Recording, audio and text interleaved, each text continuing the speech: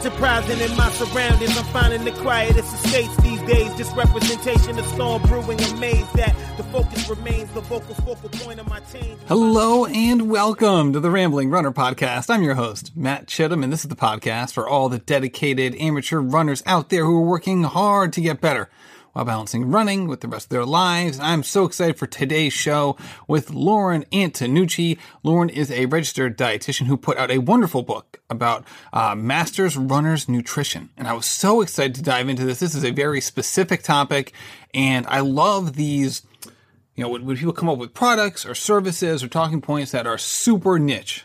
I love that because you can really just dive into it and really enjoy exactly what they're talking about, which is always a fun thing to do. So let's get into it with Lauren Antonucci.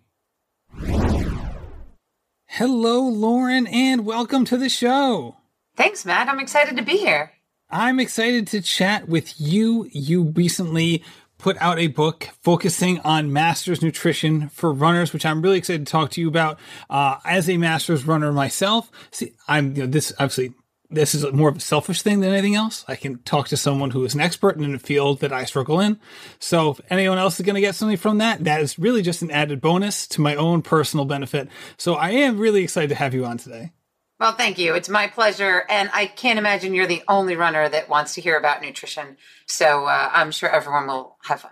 That's true, right? Nutrition in running shoes pertains to us all. We all have certain, information gaps or things that we just like to hear about. That's for sure. I guess first things first, because this book focuses on Masters runners. I'm going to take something from early on in the book that I have a question about. I guess the first question is, how dare you? Because Masters runner starts at 35? How dare you? I thought I had just entered this group. I've been here the whole time? So I didn't make this stuff up. So I'm not the first to coin the term, and I didn't pick the age. I mean, actually, when I started researching it, because I was asked to do this book, and I said, Masters athletes, hold on, let me look up who's a Masters athlete at which age. And swimmers are Masters athlete at different ages from golfers, but somewhere around 35 for most people is the cap. And yes, I've been in that group for a while as well. So, we should just enjoy it. Is there science behind the line of demarcation there? That's a good question. I think, in swimmers, it's pretty much younger. A couple of the athletes in my book, one was an Olympic swimmer. She's like, at 18, we're masters. It's over. For all due respect, I'd say the same about my athletic career as well. So I'll just throw that out there. My PR in the 1500 was freshman year in high school. So I suppose we can draw that line in the sand wherever we want, right? But I'm sure we've excelled at other distances since. There you go. All right. So what led you, so you were asked to do this book. What was kind of and I love these sort of process questions. Every Friday we put out an episode, running between the lines, where I talk to a writer who put out a piece. And we don't go through the piece step by step. It's more of like, hey, what brought you to the point of writing this article or essay or what have you? And I'll have to do a little bit of that with you. You said that you were asked to do this book. So what is that process like? Not only in terms of kind of building up the knowledge base that would put you in the running to do that, but just being asked to take on such a huge project. Well, first of all, thanks, Matt, for bringing me back to that moment, because I remember it very clearly. It was an exciting day. I got a call from this woman who became my editor, just saying she'd done some research and they want someone to write a book on Masters athletes nutrition. And she found me. I guess I had written for lots of publications over the years, and I'd worked with the New York City Marathon and written for Triathlete magazine for a few years. So somehow she found me. She asked me to write a book. And I said, well, I don't know how to write a book. I've written plenty of articles and I talk to people all day, but a long book, that's for writers. I'm a science nutritionist person. And she said, well, we walk you through the process. And I was like, well, okay, what's the content? So the conversation proceeded, that I was supposed to create the content. And of course, I guess I'm an expert in the field. I'm supposed to know what goes in the book, but still I was at a loss for how do you write an outline for a book? But the long and the short of it is she convinced me on that day, and she was 100% honest and true, that she was going to support me and make sure that this book came to fruition and that it was done in a manageable way. So we set the timeline together. It's like, how long do you think it's going to take? I have no idea. It's like saying, how long do you think the marathon's going to take? And you've never run a mile before. I have no idea, right? Or maybe you've only run a mile before. But I was really excited is what I know after that conversation with her. I said, well, I have 3 young kids. I'm running a business. I don't have time, but I'm really excited. And I've learned over the years that we can carve out time and we can get rid of other things in our lives that we didn't need to do. For me, it might be vacuuming. I did probably a lot less vacuuming that year. The kids helped out. And I said yes. And from then, it was writing an outline of the chapters and what I wanted to go into it. And I will say the further and further along I got, the easier that process became, because all of the things that should be in a book like this just kind of came flooding out as, oh, this would go next. And of course, we need to talk about this. Well, I can see how that would be exciting, right? You get that, you have approached this kind of like this career validation, like, hey, they chose me. This is wonderful. When you're thinking about what goes into this book, how much do you separate between, okay, here's what Masters runners need to know, and then also here is what is unique for Masters runners and why? Like, how do you, and maybe there's even other things, maybe there's other buckets as well. Those were the first two that kind of came to my mind. In terms of like parsing out, all right, what needs to be in here, what doesn't, and how much goes or is from each. Right. That's a great question, Matt. And that's a question I was asking myself within the next 24 to 48 hours too. How much research is there in each specific topic of nutrition under the heading of Masters athletes? And I will tell you, there's a lot more than you might think, and also less than we would like. I felt like there's no assumption that should be made that any particular athlete at any particular age should already have some sort of breadth or depth of nutrition knowledge, especially when it pertains to running. And even if they've heard it before, maybe fueling for a long run or the importance of recovery nutrition, probably bears repeating with hopefully a different slant. And maybe I peppered in all these stories of these elite athletes, and hopefully that'll bring home some real life stories. So I really felt it was important to go through every step of the way what is important for athletes. And when there was really specific information that pertained to Masters athletes, it was in there. And if there was an area where it wasn't so clear that there was a difference from age 20 to 40 to 80, then it was business as usual. Sports nutrition still is there. Right. And I think about, the kind of like the things that people always say to avoid when it comes to conversation, are always like, okay, you should really avoid politics and you should really avoid religion, right? If you're in a situation where you don't really know the people around you, you're trying to have an enjoyable time. I feel like you can add a third thing to that, and that is what people should be eating. Because I feel like that can be a wasteland of either not enjoyable conversation or wild guesses and conspiracy theories. Conspiracy theories is a little too heavy-handed, but you know what I mean. There can be a lot there. There can be a lot of misinformation, and there can be a lot of people who are very, very confident in opinions that are not grounded in much. So where do you go as someone who works in this industry who's now trying to provide some sort of knowledge base to her readers, knowing that people are going to come into this topic generally with some very strongly held beliefs that aren't going to be tied, again, to a whole lot of either research or personal anecdotes? So first of all, that's hysterical. And no one's ever said that to me before, but I definitely have that experience, and I'm sure most people have. And I work with a wide range of people. I work with tons of athletes of all ages and abilities, from new to the weekend warriors to elite and Olympians. And then I work with all kinds of other people who don't have the desire to run a marathon or do an adventure race or any of that. And, they're coming in for their diabetes and their hypertension. And so you open that up, and yes, the world is your oyster in terms of how many crazy nutrition notions. I mean, I think that's more of a danger of me walking around in my normal life, saying something and somebody jumping on it that maybe doesn't or does know me in a different way. I'm at my kid's martial arts studio and I start giving out cookies. Someone's going to say something. Why are you giving your kids cookie? Aren't you a dietitian? And no judgment. That's fine. I don't take it that way. I'm like, well, I follow a pretty inclusive and well-rounded. I'm like, I might go into that whole thing depending, our kids can still have cookies. I can have a cookie. You can have a cookie. Or I might just smile and laugh and end it there. But in terms of the book, I mean, it was a lot easier than in normal life, I would say, because I led by the science, and the science is the science. And so if the science is there and it's really consistent and we have tons of peer-reviewed studies over 50 years, we're pretty confident. If we didn't, I looked, and I really kept an open mind. I mean, I had some strong opinions myself going in that carbs are important, and that's still the case, and that wasn't disproven. But I looked as much as I could into other research to say, well, okay, I've been a sports dietitian for 20 years. I'm a fan of carbs. I know the importance, but could there be anything I'm missing that needs to be included here? And there weren't really any surprises, and I did go through some of it.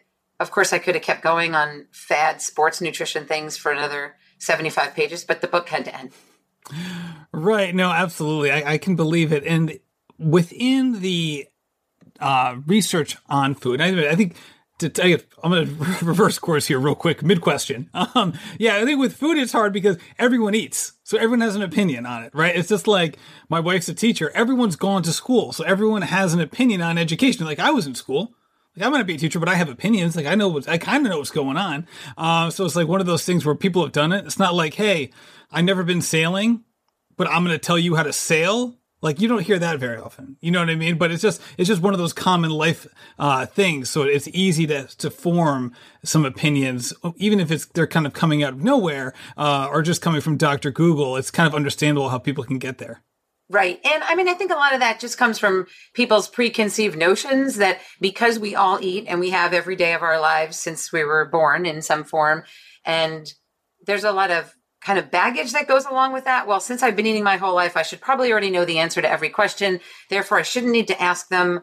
So if I am, that might confuse me kind of thing, right? So when someone is confused by what they should eat or the misinformation out there, instead of saying what I prefer people to say is, of course I'm confused. There's a ton of misinformation out of there. It's really easy to see this on the internet and that person spoke about this at practice and this well-meaning doctor and that coach. And when we combine them all, it's a muddy water of confusion. Instead of that, people come in like, I should already know this, so I'm just going to plot ahead with what I know or think. Right. Confusion can be hard because it gets to the point where you can just be like, okay, I don't know what the answer is. I get conflicting information. The easiest thing now is just for me to do whatever I want and then basically justify it with whatever headlines I want to use. Right. So it's like I just intuitively ate nachos and queso for lunch. Well, I was intuitive eating, so that's fine. I'm okay with fine that. As long as you're happy and reaching your goals and feeling good about it, right? So if someone is eating some crazy breakfast before their run, and I don't even want to name a food instance in here, but something that everyone on their team thinks is totally ludicrous, but it works for them, do they need to change it? No, they don't really need to change it. Now, if they start realizing, oh, I'm running longer, and so therefore this breakfast no longer works, or my stomach's hurting, or my mood is not great, or I'm getting injured. Once you have a reason, then people start exploring it. And then I would say, okay, then it's a good idea to figure out the information. And that's what I'm here for, right? It's a confusing world of nutrition. I am very happy and capable to weed through it all and then help give you, all right, Matt, you just told me all this about you. Here are 2 or 3 things I think will help. What do you think about these? Or does this sound like it would work for you? And then it's one-on-one, it's a conversation and we can make a lot of headway. In a book, I had to try to reach as many of those things as possible, and then you will pull from it what you think applies to you. Our next partner has a product that I use literally every day. I started taking Athletic Greens because I heard other podcasters who were really into performance and athletics, people like Rich Roll and Tim Ferriss, who used it all the time. And I thought, hey man, if they're going to use it, then I should too. And I'm so glad that I did. So what's in this stuff? Well, with 1 delicious scoop of Athletic Greens, you're absorbing 75 high quality vitamins, minerals, whole food source superfoods, probiotics, adaptogens, all to help you start your day the right way. The special blend of ingredients support your gut health, your nervous system, your immune system, your energy, your focus, your recovery. Literally all the things. I mean, there's too many things for me to list. I actually have to take a pause during the sentence. But it's legit, and I'm so glad that I use it. I use it basically because I know that getting my vitamins and minerals from foods is probably the best way to do it. But I usually just don't have the kind of diet and make the kind of food choices that's going to put myself in the optimum position. And that's why I take Athletic Greens, to make sure that I have everything I need, because I know I'm probably not getting it from foods because I just don't quite have the discipline or the food choices that I need. And Athletic Greens is there to help me out. And I'm so glad that they are. It's just 1 scoop in a cup of water every day. That's it. To make it easy, Athletic Greens is going to give you a free 1-year supply of immune-supporting vitamin D and 5 free travel packs with your first purchase. All you have to do is visit athleticgreens.com/ramblingrunner. Again, that is athleticgreens.com/ramblingrunner to take ownership over your health and pick up the ultimate daily nutrition insurance. Hey everybody, do you want to save money on your grocery bill? Well, Every Plate is 25% cheaper than grocery shopping. Try America's best value meal kit for planning dinners today. I love Every Plate for a couple of different reasons. First of all, I just love having things in my kitchen, and especially in my refrigerator, that isn't the same old thing that I do every single week. Also, getting things that aren't too adventurous that my kids are definitely going to eat. Obviously, you're never going to bat 1,000 with that, but with Every Plate, my kids have really enjoyed it, and I like the food as well, and it's just not the same stuff every single week, which can get tiring. So you can choose between 17 recipes that change each week, swap proteins and sides for things that you like, so you can switch up your dinner routine however you want, and that's the key thing. It's however you want. There's so many options, and it's all great stuff, which is also huge. For me, the difference between this and some of the other services in this genre are, first of all, the price. It's absolutely fantastic. We'll get to it in a second. The kinds of meals that are provided, that they're really good, but not too adventurous, have also been a huge thing for me. And now I've been using these more often now that groceries have kind of gone up and the price for Every Plate has pretty much stayed the same. So try Every Plate today. It's $1.79 per meal by going to everyplate.com and entering code RamblingRunner179. That stands for $1.79 per meal. So get started with Every Plate, like I said, for $1.79 per meal by going to everyplate.com and entering code RamblingRunner179 today. That's up to $104 value. Right. So you have clients that you work with. So what are some things, some kind of elementary level or some introductory level questions that you would ask somebody early on, say that first conversation where you're getting to know them, what they've done before, what their current habits are, all of that stuff that kind of informs the foundation of your opinions, or not opinions, but your advice to them later on as you go? Oh, this is good. I'm going to have all my future interns listen to this so they know what to do. It's perfect. I mean, I really want to get to know the person. I joke that in the first hour or an hour and a half that I meet someone, we get to know each other really well. Now, I may not know their favorite color. I may or may not know their pet's name, but I really get to know a lot. I want to know why you came in, what your goals are, what you've been doing, what you think about nutrition, if there are any medical history, medications, supplements, allergies, all those kinds of things. In terms of goals, are there time goals? Are there performance goals? Does somebody have a body composition goal? Do they also need to lower their cholesterol? We're masters athletes. So this is, age 35 and beyond. I'm raising my hand nice and high. That's like my primary thing right now. I hear you. Yeah. So once you get to that, then you can say, I'll kind of feed off of your joke before of the intuitive eating, which, by the way, is a very complicated and misunderstood concept that we can go into or not. But it's not just about eating junk food all day. I know, and I was parodying. I was parodying it on purpose. Yeah, I hear what you're saying. I know it is valid for a lot of people, but I always joke that, like, for me, intuitive eating is basically giving someone with procrastination issues like a loose deadline. Right. And, now we're getting a little off for a second, but I think it's important. I think intuitive eating is an amazing tool and concept, but it doesn't work 100% for everyone all the time. And that's also okay. So I have some clients who have been following a plan and not listening to their hunger for so many years that if you just jump into intuitive eating randomly because you read an article, that's not the right entry point, right? So, and a lot of times we may require a lot of support. It's like saying, you're going to a foreign country. I'm not telling you where you're going. Pack a suitcase. How are you going to do that? But if I give you some information, it'll be this climate. It'll be this temperature. You're going for this many days. Now you can start to pack your suitcase. Am I going to be running? So the same thing with the food. I have to give people more tools than just that. Give some foundational stuff. What are your protein needs? Or when do we need to eat certain foods? Because you've told me that every time you come back from your run, you don't eat. Intuitively, you weren't hungry, but then later you're starving and cranky. Well, now we have to back it up and say, we have to be strategic due to how you feel later. So it is complicated. And I might have gone on a side note, but No, I love it. This is why we call it the Rambling Runner Podcast. And I set you up. I was purposefully just throwing that out there, almost to kind of see as like little bait. Like, all right, you should, But it's funny because I have so many issues. People who listen to this show have heard me recount many of them over and over again. When people are thinking about masters athletes, okay, I know a lot of times some of my preconceived notions are, and part of it's just from my own reality as being a masters athlete, but I think I probably would have come to the same conclusion 6 years ago before I entered masters land as an athlete, is people thinking about, okay, metabolism slowing down, right? Probably not being able to eat what they could have gotten away with early on in their life. I'm not saying that would have led to like the best performance earlier on in their life, but maybe they could have gone away with it.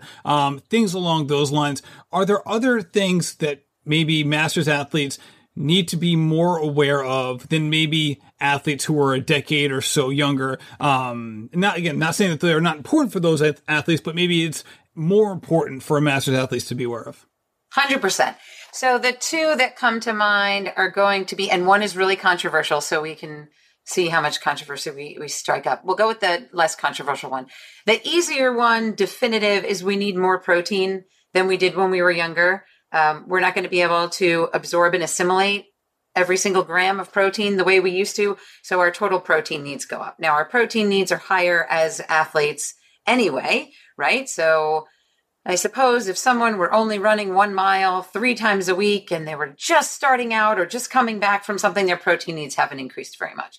But as soon as we start getting into higher mileage and we're finding this more fun and we're running longer or harder or speed work, we're going to need more protein. So our needs are probably about twice as high as the average non-active individual of our age. Yeah, that is. I mean, it's not news to me because I have your book, but that would be news to me me looking at your book. Yeah, for sure. I think it's one of the things that surprised most people. And I mean, it honestly surprised me as I was researching it as well. And that, wow, it really, really makes a big difference. And I mean, I have some athletes. There are a couple of amazing gentlemen in the book that are in the 80 plus world category because they are still competing on at least the national stage. And we were looking at their protein intake after we had our conversation when I interviewed them for the same thing. It's like across the board, age, 35, 40 to 80, I think athletes do often struggle getting in enough protein. And that makes a big difference. So really getting in enough protein immediately after the workout. And that protein need goes from maybe about 15 or 20 grams, which is what you'll read in a lot of the articles you read out in the world, or maybe people will hear on other podcasts.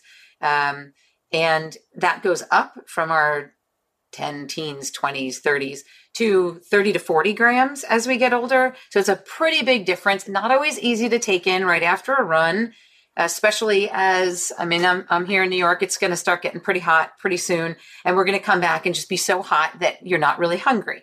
So really realizing how important it is to get in that protein and then to get in protein 4 times a day, because a lot of athletes will say, well, I get protein for dinner and that's probably fine because I'm a runner and I need carbs. Well, that's true. But maybe protein once a day is enough. So really in terms of maintaining our lean body mass, which is then tied to metabolic rate or how many calories we burn, really important to keep eating enough protein and then that goes up through the years. So that's the first one. And nobody can really argue with that. That science is pretty clear and it makes sense. Second one, there'll be some arguing from the people who have already been in an eating pattern that they are finding enjoyable or works for them. But masters athletes really should not be doing fasted workouts. And the research is pretty clear on that too. If you want to perform well and you want to recover well, we really need to eat before we go. Now, I have a lot of athletes that have written to me, especially since the book has come out, either friends or randomly on Instagram or wherever, like, wow, I'm really trying to eat before this workout. And so that makes me happy to see that they're doing that. Not because I told them to, but because it's really going to benefit them in terms of longevity in sport. So again, going back to maintaining intensity, maintaining the ability to perform at a decent level, whatever that is for you over the duration of your workout, and then being able to spare glycogen and be able to recover better. So we have higher protein turnover. So we have more muscle protein synthesis after workouts, which again, all goes back to maintaining or building lean body mass, metabolic rate, power, speed as we age. So that's a really important one too.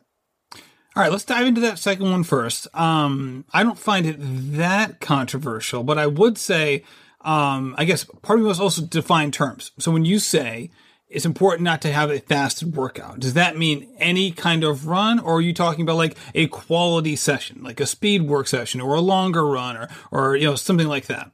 Good question. Absolutely, without a doubt. Long runs, which I think most runners know, whether or not you make it happen all the time or not. Everyone knows I probably should be eating before I do my long run.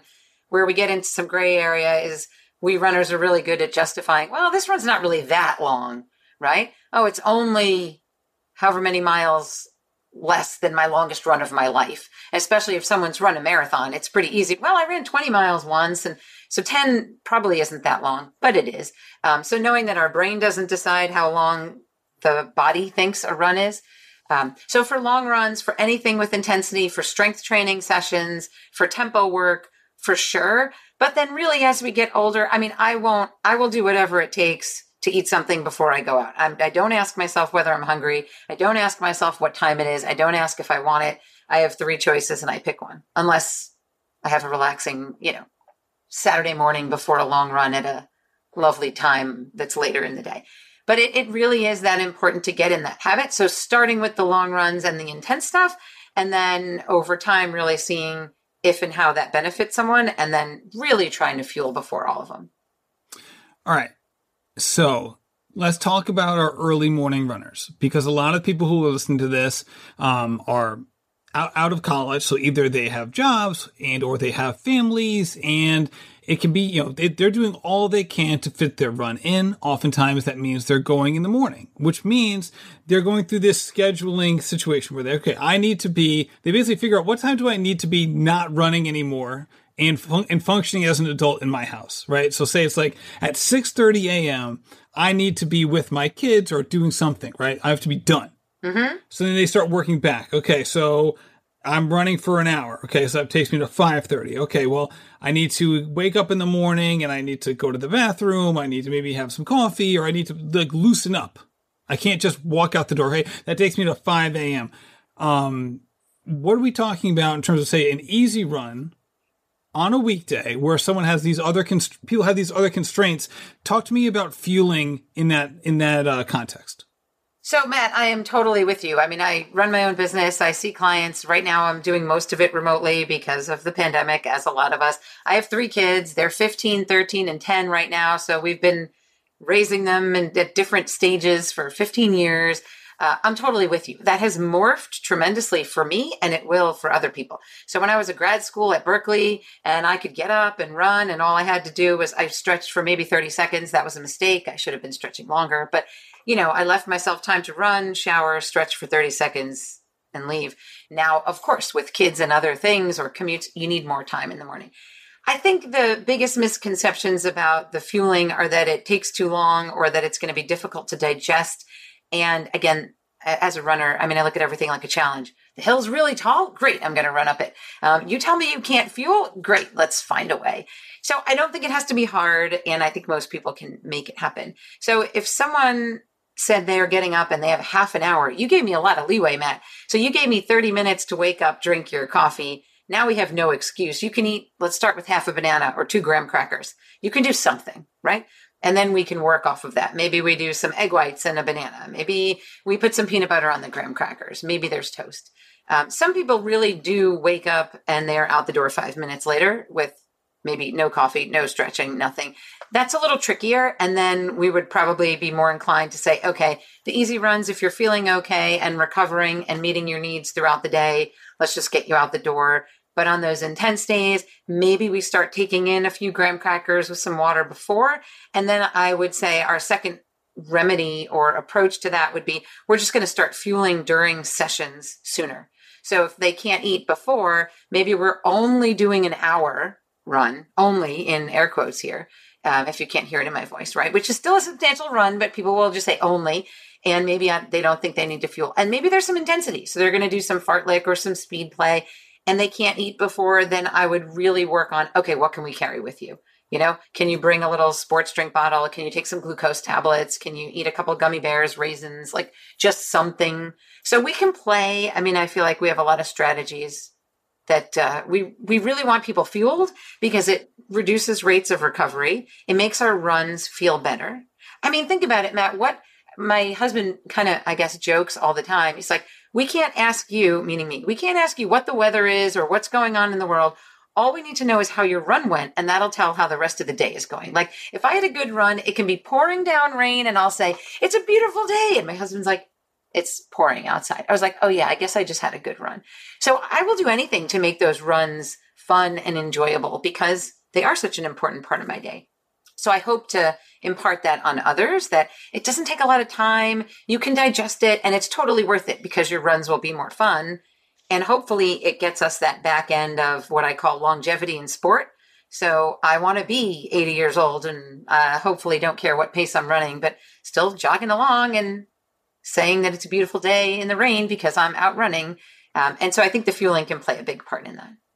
And you touched on something before too, that this isn't necessarily only about making sure that that run goes well. You did talk about how this is a key component to recovery as well. So talk a little bit about that, because I think some people miss this point of fueling before and during a workout actually helps with the recovery of the workout. Totally. And I think that's a really important point, Matt. And that's a big difference. I mean, think back, and any of us, I ran in high school and college. I don't know how many of your listeners did, or it doesn't really matter. But I can remember back to when I was 18 and 20 and running in high school and college. And did we follow the nutrition rules? No, we didn't even know what they were. Did we get injured? Yeah, we did a bunch of times. Might we have gotten injured less? Yeah, maybe. But we bounced back quickly because we were 18 or 22, right? As we get older, it takes us longer to recover from everything, right? So from a physiological perspective, you know, we're more likely to have different niggles, and it takes us longer to recover if we sprain our ankle or Achilles tendon starts to hurt. So all those things take longer. In terms of running, you know, we've got a lot of control, and I can't do this without like touching where, like, go to our quads, think of our powerhouse muscles. We need those muscles strong, we need them repaired, and we need them stocked full of glycogen, energy, carbohydrates, if we want to do what we want to do, which is go out and run and whatever pace and plan is for the day, but have fun with it. So I think that's a really good point in terms of thinking bigger picture, especially as we're masters athletes. I won't use the OLDER word, but especially as we've been running for a while, to really think about that. Experienced learners. Experienced runners. That's perfect. Perfect. Thank you. Experienced runners. Although if someone just started and they were 55, I would say jump on the bandwagon and please fuel, right? Exactly. So a little bit of both. But so really thinking about fueling as an investment. And I think hopefully most adults can understand the power of an investment. I mean, I make all these weird analogies. My clients will laugh. It's like, you know, when you're in college and you'd buy the cheap shoes and they, you know, wear out after 5 seconds. And eventually you realize, or headphones, you buy the cheap headphones and they die 12 times. And you realize, you know what, if I had bought the good headphones once, I would have actually saved money, right? So you learn the importance of investing in things you're going to use, and your body is a thing that you're using all the time. So here's my plea to invest in your body. And that includes the stretching and things that hopefully we do more of, which I know I do more of than I used to. And then really the nutrition piece. So thinking about, if I don't take in fuel beforehand and I go run 45 minutes, an hour and a half, and I keep doing this day after day, I'm more likely, if you think of your muscles as full of carbohydrate energy stored as this glycogen, I'm more likely that tank is getting lower and lower over the course of the weeks and the months. And then when I go to run and I go to do something hard, or I go to do high-end work, so above 70% of VO2 max, you're burning through a lot of carbs. You're not talking to too many people. You're definitely not singing along out loud with your music. You're burning through carbs like crazy. You really don't have that reserve in there because you have less storage. Same thing with muscle recovery. If we don't fuel before runs, then we don't have the ability to repair those muscle fibers that get sore and ripped and torn a little bit. It always sounds terrible, but that's part of the process, right? We build them down to break them stronger. So it takes a lot longer to build those back. So do I want to say, well, I can't run. I can't fuel before I run. So I'm willing to wait 3 or 4 days between runs to restock my glycogen and to get those muscles repaired. Or would I rather say, you know what? I think it's worth figuring out what I can eat before runs, and then I can train again a lot sooner. right? So you get that muscle repair faster, glycogen restocks faster, and you'll be able to train again sooner. Risk of injury goes down. And not to mention that RPE, so the rate of perceived exertion, how hard we feel like we're working during a run, that goes down when you fuel before.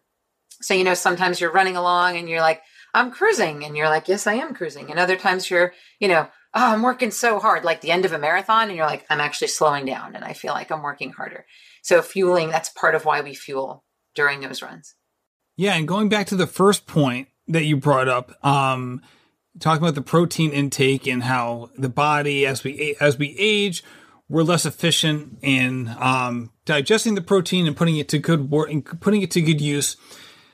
The hard part for some masters runners, and by that I mean the person I see in the mirror every morning, is juxtaposing that with the fact that my cholesterol is 315. So I need to limit some of the foods that would help me get the kind of protein that I should get after runs and throughout the day. So now I'm kind of stuck in this weird position of like, all right, so what am I doing here? Right? Can I serve both of these masters at the same time, or am I going to have to sacrifice in one direction or the other? No, you can serve both. And I would say it's just a reframing of that statement. So it's just maybe being more creative and figuring out what are other sources for your protein needs. And so there are a lot of protein sources that you can eat that hopefully you like and appeal to you. We'll find out how picky you are on them. But, as long as we get a bunch of them that don't have a ton of cholesterol and that aren't going to raise your cholesterol. So how many people are eating spare ribs? How often when they get back for a run, that would be a bad choice with high cholesterol. But that's not what you usually want. So, maybe you're cooking up some egg whites and you're eating a banana before your run, and that got you plenty of protein. It got you some carbs, and we have zero cholesterol. So we're fine. You come back and maybe we're making a smoothie and you put some protein powder in it, or maybe you're making a tofu scramble with some beans and tortillas, or maybe you're doing some low-fat yogurt. Maybe you're doing chicken. We've got turkey. We've got tempeh. We have fish. We can smoke salmon. We can get creative. We can get you, I guarantee you, we can get you enough protein without raising your cholesterol. And then lowering it is going to come from other things, right? Increasing your soluble fiber intake. So making sure you're eating the beans and the oats and the apples and the pears and really high soluble fiber foods so that those can help clear some of the cholesterol if it's genetic that your liver may just be making. You may have an overachieving liver. That's, sounds good, but in this case, we want to help clear some of that overachieving liver. And so a lot of the soluble fiber foods will do that for you. Got it. All right. So that makes a lot of sense. Now, for a lot of runners who are pursuing the marathon, and I bring up the marathon because that's typically a race that tends to skew older for runners, right? People usually build up to it over a period of time. You see a lot of people, you don't see a lot of 22-year-olds breaking off their first marathon. Even for professional runners, you don't see that. Never mind amateur runners, who are the people who are going to be listening to this show. So a lot of people who are investing in their first marathon are going to be right around that age 35, or if not older. And for so many endurance athletes who are going into the marathon or trying to even go farther, who are, pursuing ultras, we're seeing people go after ultras at an amazing rate, considering what's going on with COVID. Just a lot of those have been more open than some other races. What we've seen, and I know that you're aware of this, but I'm going to point this out to other people if they're not, is that sometimes people's effectiveness for handling those kinds of distances is not merely a matter of fitness level and the kind of training that they've done, but it's also their ability to digest food on the run. So with that in mind, what are some of the strategies that you use with some of your athletes to get them to the point where they're able to do that, where taking food in on the run is something that they're used to and that they can do, and that they're not always coming from this caloric deficit and barely hanging on as they're approaching the finish line? Thank you for phrasing it that way, because barely hanging on doesn't sound like the best way to a fun, fantastic marathon finish. So the first thing is, and you set it up nicely, so thank you for that. Does anybody expect, and maybe there are a couple people that expect, that they can just get up off their couch and put on a watch and run 26.2 miles? Most people know that you're going to have to train for a while, that that's not a great plan. I'm sure there are a couple people that did it on a bet, and I hope they're okay. But most of us know, you look up a training plan, you spend some time. There are going to be some hard days. You're going to train. The word is train, so that you can get to do that. We have to train our gut. So was I always able to eat while I was running? No. The first marathon I did, I was actually in college. Our coach was really mad. I think he's forgiven us. If he listens to this, I'm sorry, Coach Truce, but he did find out afterwards because we were a mess the next weekend at a race. But we did sneak off and go to Florida and run a marathon. And we practiced trying to eat tiny little bits, but we were terrible at it. And our nutrition plan was nothing. And then over time, after I've done a ton of marathons and I've done the Ironman triathlon 3 times, you get really good at eating. I mean, I can eat sandwiches on the bike. I can eat granola bars while I'm running. And other people look at me like, how do you do that? And it's called training. So I think the first real thing is just to say, no one is born running or eating while they're running. We don't even do either of those things when we're born, right? You're laying there and drinking. So you have to practice. So it's really getting yourself used to it. So the first thing is, I don't want anybody to sell themselves short and say, oh, I can't do it. Other people can do this. I can't. I'm going to just suffer through and hope I don't die. That's not the way this goes. And then it's, start sooner. So don't wait until it's a super long run. Define that however you want. 18 miles of your marathon training before you start fueling. Fuel before you feel terrible, which I think sounds funny, but people wait. I don't know when to start fueling. I guess when I start feeling terrible out there, I'll start fueling. That's not a good plan. So maybe somewhere around a little over an hour, by an hour and a half for sure. However many miles you're getting in an hour and a half, I don't care. You should be fueling. So some super speedy people will get a bunch of miles and other people will get less miles, but we're out there for an hour and a half, start fueling. And then we start small. So the easiest thing to take in would be some sort of sports drink. And here's where the virtual racing world has been a little bit helpful in that you can loop maybe back to your house or back to your car or back to somewhere, and you can pick up whatever drink you want instead of, the race is serving this drink and I have to get used to that. So in the virtual racing world, you can pick whatever drink you want. There's so many really great drinks out on the market. Back when I started running marathons, there was 1, maybe 2. So now there have to be flavor profiles and sugar amounts and salt amounts that everyone can tolerate. When you're going to do a race in person again, which we all look forward to, when they serve something on the course, it behooves you to practice drinking that to see if you can tolerate that. And if not, see what the rules will be at that point, what you can carry. But it's really about practicing, and it's about fueling early and often. If you wait until you feel terrible, it's too late. You're losing time, you're losing performance, you're losing fun. And also your gut won't be as happy taking things in. So when you're running and you're oxygen deprived and you're going for 2 hours and then you think, I'm kind of feeling dizzy or crampy and maybe I should take something in, your gut doesn't really want food then. It hasn't had food in 2 hours. It hasn't had fluids. So you're actually more likely to have GI distress and stomach upset.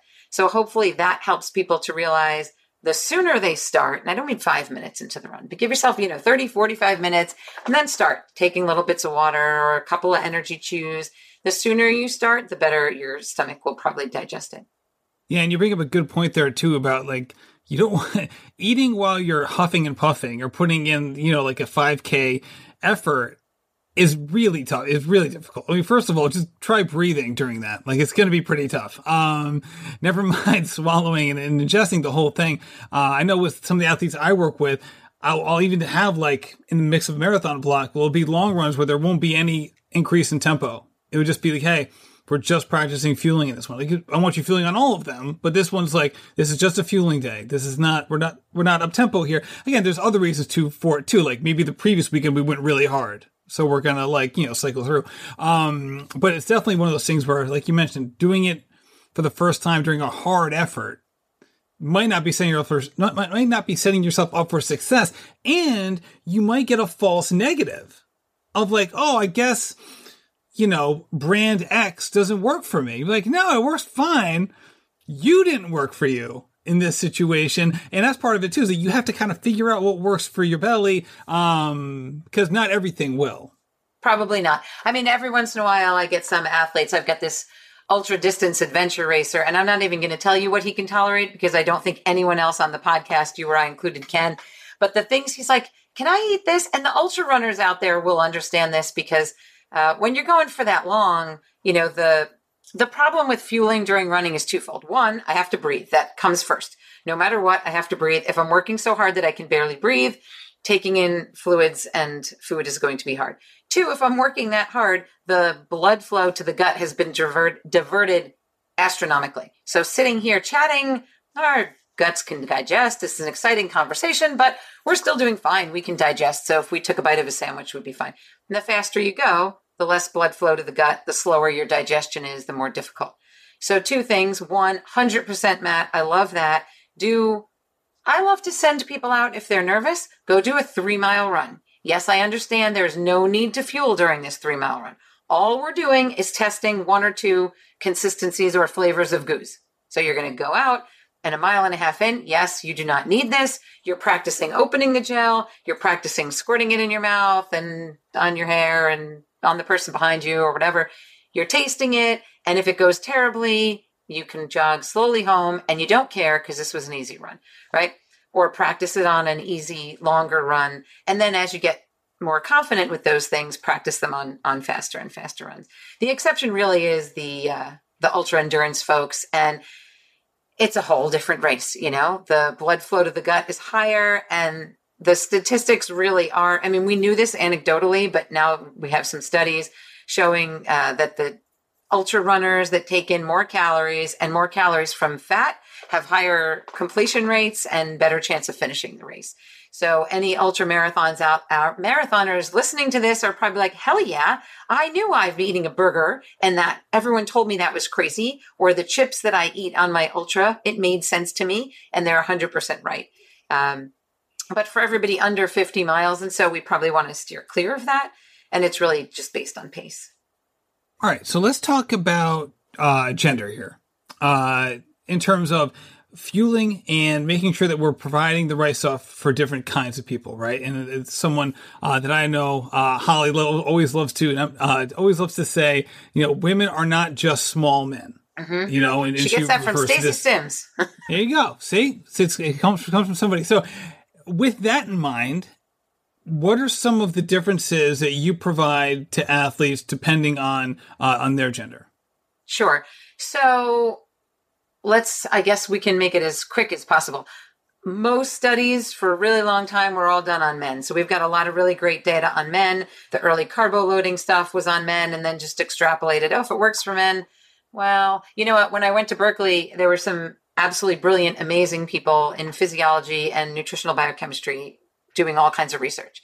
And I kept asking why we're not studying women. And the answers I kept getting back were very similar in that, well, because women have a menstrual cycle, we have to be so specific with the exact dates that it's much harder, right? If we brought a woman in on day 12, we have to wait a month and bring her in on day 12. Matt, you can come in on Tuesday and Friday, or Tuesday and next Tuesday. So it just took a lot longer. So most of all the early stuff and even recent stuff, the data is on men, or the data are on men. And so it's a lot easier. Newer research on women is showing there are differences. So yeah, especially for some of our marathon runners, we'll look at difference in carbohydrate utilization and in sweat rates over the course of the menstrual cycle. So if someone knows when their really long, hard run is or their marathon is, we're going to tweak things a little bit based on that. And then in general, I think some specific things, fasted workouts go way worse for women. So if you weren't convinced in our earlier conversation, and especially as we get older, so call it perimenopause, 45, 50 and above for women, you asked the question. So now I'm going to answer it. If anyone wants to tune out for this for 30 seconds and jump back in, go, jump up and down. But it's important. So I'm glad you asked.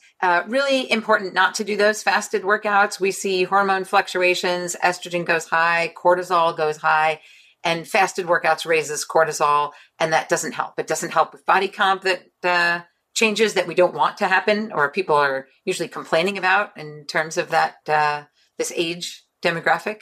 And so that's one really important thing. And then in terms of differences, again, they'd be in carbohydrate utilization and fluids, let's say, over the cycle. All right. Lauren, thank you for getting into that. I appreciate it. It's something that, the more that I learned, I hear, you referenced those studies and you hear it and you're like, oh, like what, it's so unfortunate that they basically just took half the population and studied them. It's obviously when you're doing studies, you're trying to isolate certain factors, right? So you're like, okay, we're going to isolate these factors and take out as much extraneous data as we can so that we can say, hey, this is the reason, this is why, and this is the correlation, right? So I can understand the thinking of like, hey, if it's easier, why don't we just do it this way? Except then the results aren't quite as valid for the people that you're trying to help. And that's certainly not anyone's goal either. So I appreciate you getting into it. And I mean, the long and the short of it is good science is difficult, right? You do have to control tons of variables, and good science in humans is really difficult because we do so many things all day, stress and sleep, and whether you ate a little bit more or less. So in those free living studies, it's really hard. So to add more variables, it makes it exponentially harder. But at least, we are seeing more and more researchers that are looking at that, and it is important. And the other thing is, I mean, I don't know, as a high school or collegiate runner, was that ever a conversation? And we were fortunate. We had amazing male coaches. They were all male coaches. Had we had a female coach at any point in there, would they have asked us about our menstrual cycle? I don't know. But no one ever did. And it was not anything we'd ever mentioned. So I think it is good for people to know, coaches, partners, and also women who may be noticing these things like, why do I run better marathons at this time? Or why does my training feel really awesome for a couple weeks and then it just feels terrible? Start tracking those kinds of things and see. And men can track it too, but it's a little less cyclical. Lauren, thank you so much for this conversation. This has been enlightening. You do great work. The book is fantastic. If people are interested in the book and in you, where can they go? Thanks, Matt. This was a lot of fun. Thank you for having me on. And so my name is Lauren Antonucci. My website is nutritionenergy.com. I'm on Instagram at the same Nutrition Energy, so at Nutrition Energy. And the name of the book is High Performance Nutrition for Masters Athletes. And people can find it on Amazon or with the publisher, which is Human Kinetics. Thank you so much, Lauren. I appreciate it. You're welcome. Thank you, Matt. This is fun. Lauren, thank you so much for coming on the show. Always a blast to talk to someone who is doing something that they love so very much. Also, truth be told, Lauren, such a kind individual, shot me a note after the podcast saying, hey, if you ever need any help, just let me know. I'd be happy to help you in anything that you're up to. She is such a kind and giving person. And if you are looking for help with dialing in your nutrition needs, reach out to her. She really is absolutely fantastic. If you haven't done so already, go check out the Road to the Trials podcast. Last week, we put out episodes with both Kira D'Amato and Dana Giordano. I'm recording this on Sunday morning, Mother's Day. If you're a mother, happy Mother's Day to you. Later on today, we got Mount Sac Relays, which is going to be super duper fun. So you'll be hearing this after that happens, but I'm really excited for that. Also, just a lot of May track meets that are coming up, which is really exciting for the Road to the Trials podcast because so many of our athletes will be competing and we'll be doing recaps with all of them because we're only a month and a half. That's right, a month and a half away from the Olympic trials. So thank you so much for listening and happy running. This has been a production of Rambling Runner Podcast. This podcast is produced by David Margetti of In Post Media. Thank you to Meta P for the music. His song Righteous Path featuring Rex Mayhem and Chip Fu is produced by Symphonic Bang.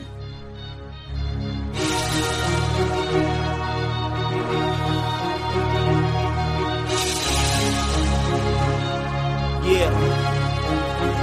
Enterprising in my surroundings, I'm finding the quietest estates these days. This representation of storm brewing, amazed that the focus remains the focal point of my change. I'm trying to show this industry I got.